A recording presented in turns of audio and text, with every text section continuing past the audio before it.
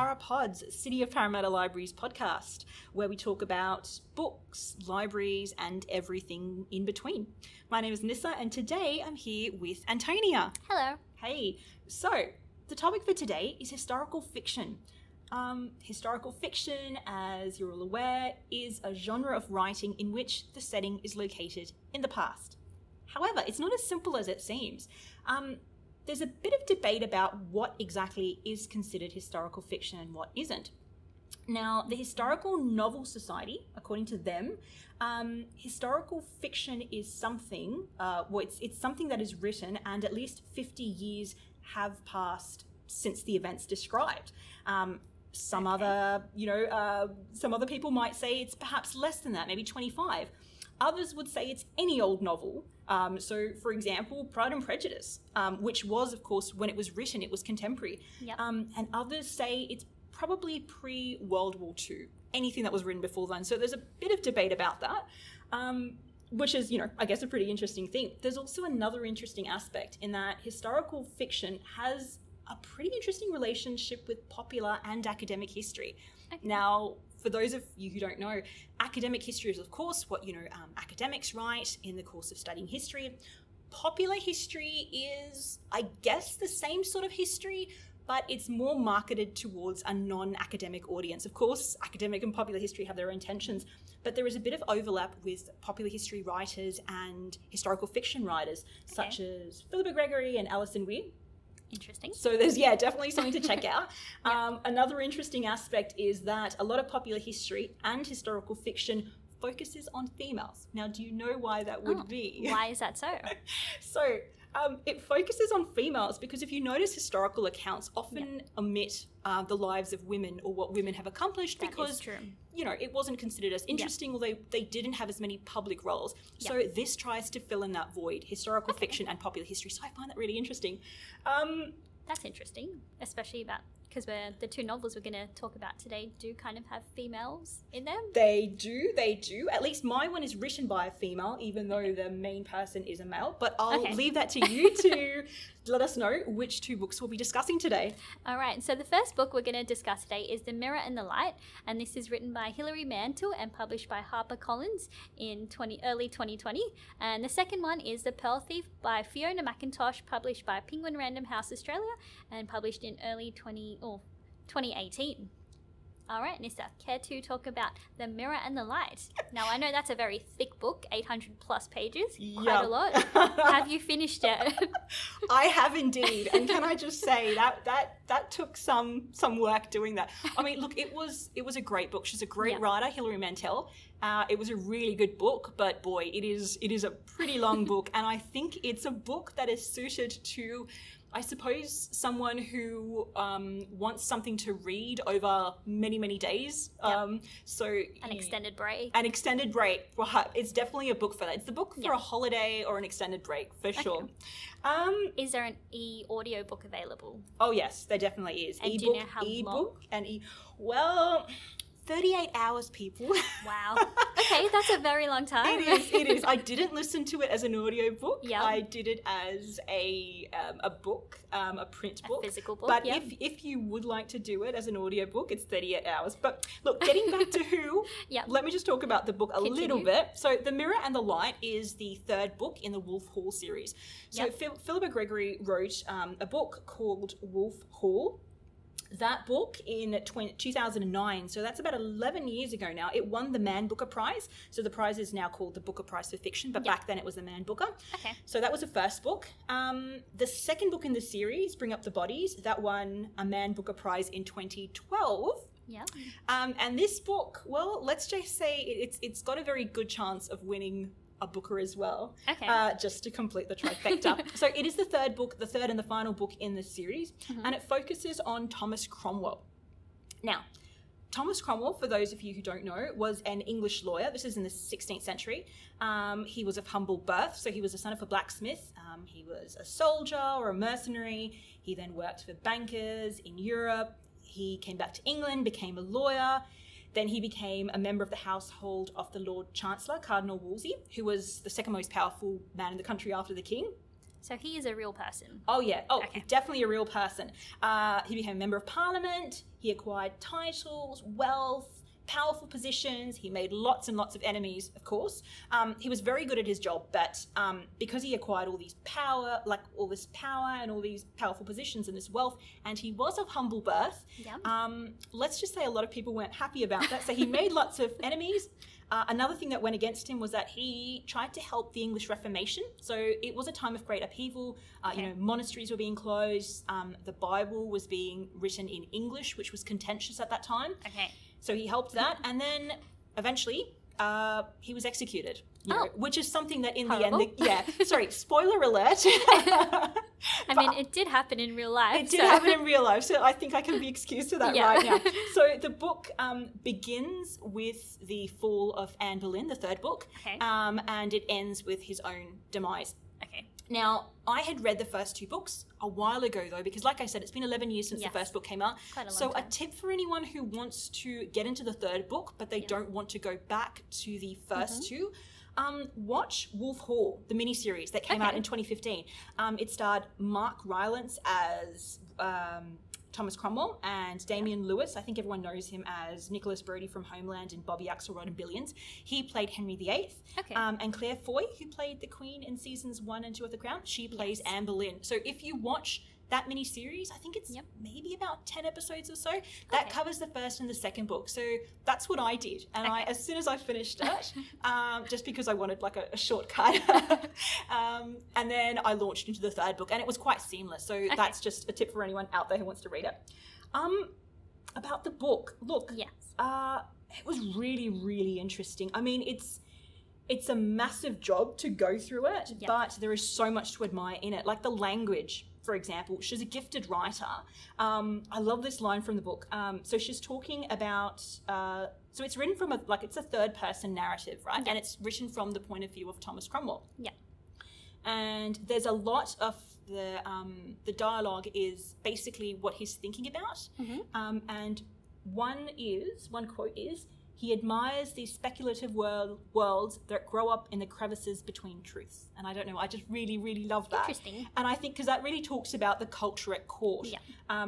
So one great thing about the book is that she brings all these figures alive. There are so many historical novels out there. I mean, especially on the Tudors. Like this is a Tudor period. The industry is awash with these. You've got That's correct. You've got so many people like Philippa Gregory and Alison Weir and just everyone out there writing books on, Henry VIII's wives, the daughters of Henry VIII. And there's so much out there. There's almost like a glut in the market. But this is so distinct, this book, just because she brings all these sort of crusty figures that you would really only be exposed to in historical, like in academic or maybe popular history works. She brings them alive. The camaraderie between all these different figures, the rivalries between the king's men in their household. And I think the dialogue feels really, really alive and really clever, especially the coded way. There are a lot of insults because back in those days, you couldn't really say what you meant because anything could be considered treason, right? So you had to be careful about how you talked. You couldn't be as plain spoken as we have now. And I think that's a little bit about the kind of society that was back then. There you had hierarchical society, so you had to, be careful about how you spoke to your quote unquote betters.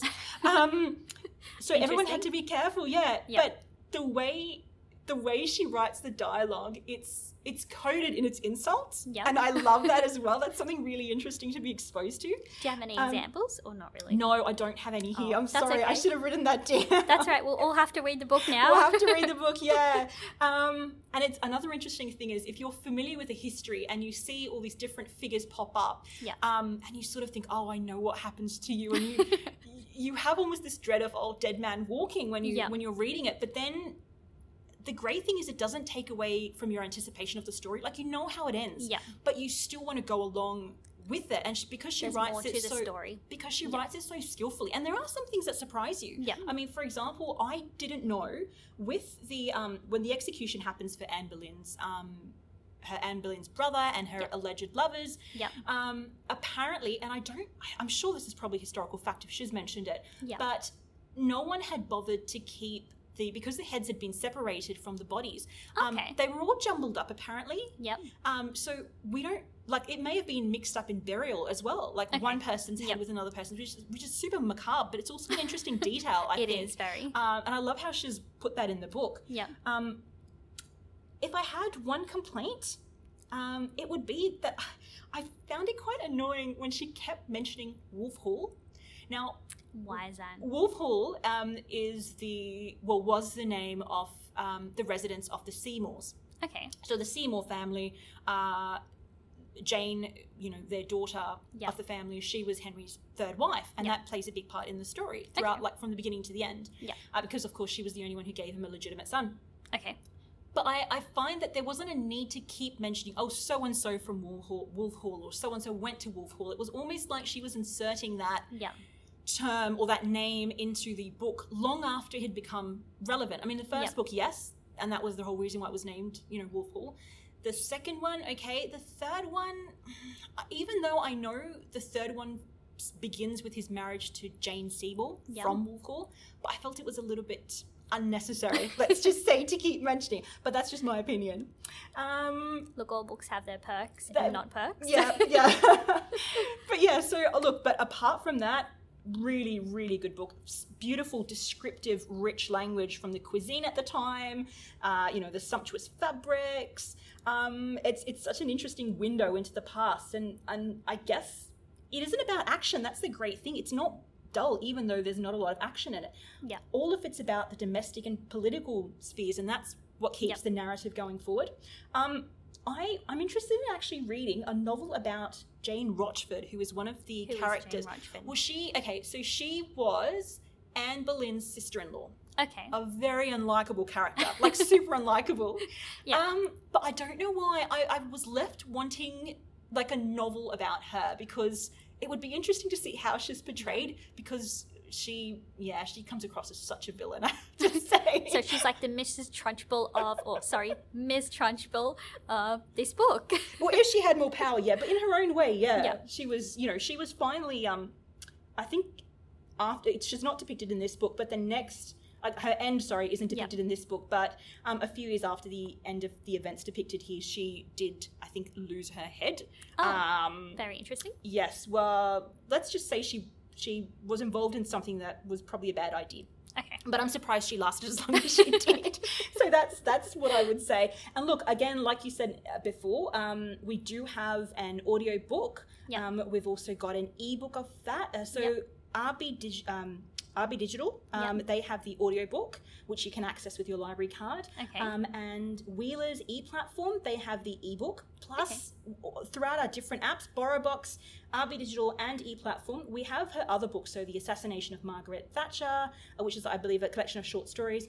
Okay. A Place of Greater Safety, I think that's another historical fiction. Her memoir, Giving Up the Ghost. So we have a bunch of these books by her. Yep. For this particular series, this particular book, and other books by Hilary Mantel. So definitely check it out. So that was The Mirror and the Light by Hilary Mantel. Now, Interesting. Antonia, you have something a bit different. So mine was set in the 16th century. It was. Yours in the 20th. So that takes us really Yes. neatly across the It centuries, does. I We think. span quite through, quite far through. So my book is The Pearl Thief by Fiona McIntosh. Now, Fiona McIntosh is one of those writers, either you love her books or you don't really love her books. I wouldn't say hate, but, it's up to you. It's up to you to make up your mind here. Uh-huh. Now, Fiona is an Australian author, and she has written a number of historical fiction novels, and they're usually written as a historical adventure, turns into a kind of romance thing, and The Pearl Thief is just one of them. And it focuses on World War II and a time period about 20 to 25 years after actually the events of World War II. Now, this story is a little bit different to your one, Nissa. It focuses on... Just a little bit. just a little bit. So the main character is actually a female heroine, and so not to give it away too much though, but her name changes throughout the book. Well, only changes once throughout the book. So that actually leads into the story and into her backstory, and brings it together in the end, I suppose. So this story is about this woman who survived the horrors of World War II, and she makes herself a new life in Paris, and she eventually moved to the UK. And so what comes up is a rare piece of jewelry. Now, this jewelry is very relevant to the story as it brings the whole story together. So this piece of jewelry was a family heirloom, and it brings back a lot of horrors and discomfort and a lot of tragic moments to her mind of what actually happened and how important the family and the jewels were to her. So this horrible figure, sorry, I don't want to give away too many names because the story actually revolves around 4 main characters. So the heroine, the bad guy who was a Nazi, an Englishman who was a lawyer, and the third one is actually a Mossad agent. So the story in the 60s is, so it follows her adventure on how to find this evil villain, this Nazi traitor from World War II. And it's very interesting. There's a lot of things that I actually learned in this novel. I learned about Kindertransport, and I also learned about how Mossad were very key in the happenings of after World War II in hunting down these World War II criminals. There's also a lot of mention on Prague and Czechoslovakia, which I didn't know, but they actually had, they were terribly hit by World War II and the Nazis and things like that. So it's very interesting. I just also want to mention that this book, there was a very good line in the book. It's about when a predator becomes prey, and that's pretty much the line of the whole book. So it's a whole hunt about this Nazi. You know what? That's pretty intriguing when the predator. It is. So can you say that again? Predator becomes a prey. A predator becomes prey. So it's quite interesting. I like, it's a bit of a cheesy book in my opinion, but once you start, you can't really stop. And there's also quite a few small storylines in between, so it jumps back and forth. So it's written in the 1930s, and the second storyline is written in the 1960s, so that would be the present day, so to speak. So it jumps back and forth between those 2 years, and there's also a few other little small storylines mixed up, tangled in those two timelines, a bit of romance, a bit of family matters. So there's the case of what happened to her brothers and sisters and her parents, also what's happening to the evil villain, and also the Mossad person and how he got to where he is today. And how is it at describing the setting of the time, or the two different time periods? Well, I believe Fiona actually went to a lot of these places, and so it's very well researched. So if you do go, say, into the foyer or into the garden, it's very word for word. What she's described it is what you will see there today, and she's also kind of researched it, so what it would have been like 40, 50, 60, however many years ago it was. Wow. So it's very, very accurate, very detailed, and I believe Fiona's actually even taken some people on a book tour. I'm sure it was a highly sought after book tour, but she's been on a few tours that she set up, and she'll actually walk around some of the places that her books were actually written about or located. So it's very interesting. Yeah, she's bringing it to life and very, very well researched. That's good, yeah, because I think with historical fiction, particularly because if a book is set in a time that isn't our own, it really needs to be descriptive and well described, I think, to evoke all those the sights and the smells and the taste almost. Yeah, I know, it was very interesting. Well, yeah, I guess both of our books did that. So I guess that is historical fiction. 2 examples, one fairly recent and one just a little bit less so. Look, there are a lot of great historical fiction writers out there. There's Sarah Dunant, Jean Plady, I think she was fashionable a few years ago, Ken Follett, Sharon K. Penman, Philippa Gregory, Alison Weir, Elizabeth Chadwick. There are so many people who write historical fiction mainly, but there are other writers who also, sometimes write other works, including historical fiction, like I think our own Thomas Keneally has written some, and Blanche D'Applegate, I think she's done some on the early Plantagenet. So historical fiction, that is us talking about the genre. There's so much more in it. There is a lot covering so many different time periods, so many different dynasties, and it's always worth checking out for a bit of escapism and maybe learning a few historical facts as well, because there's a lot of that back and forth where you start reading the historical fiction version, and then that piques your interest, and then you might go and read the history. So, which is very interesting. Indeed. Okay, well, that's us. If you'd like to download one of our podcasts, you can find us on Podbean, the app. You can find us on as Parapods on Apple Podcasts, and you can also find us on our blog, Para Reads. We'll talk to you next time. Goodbye. Bye. material presented in this podcast is for general information only. Any opinions expressed in the podcast are those of the guest speaker and do not necessarily represent the views of City of Parramatta Council. City of Parramatta Council is not responsible for any injury, loss or damage which you may directly or indirectly suffer in connection with this podcast.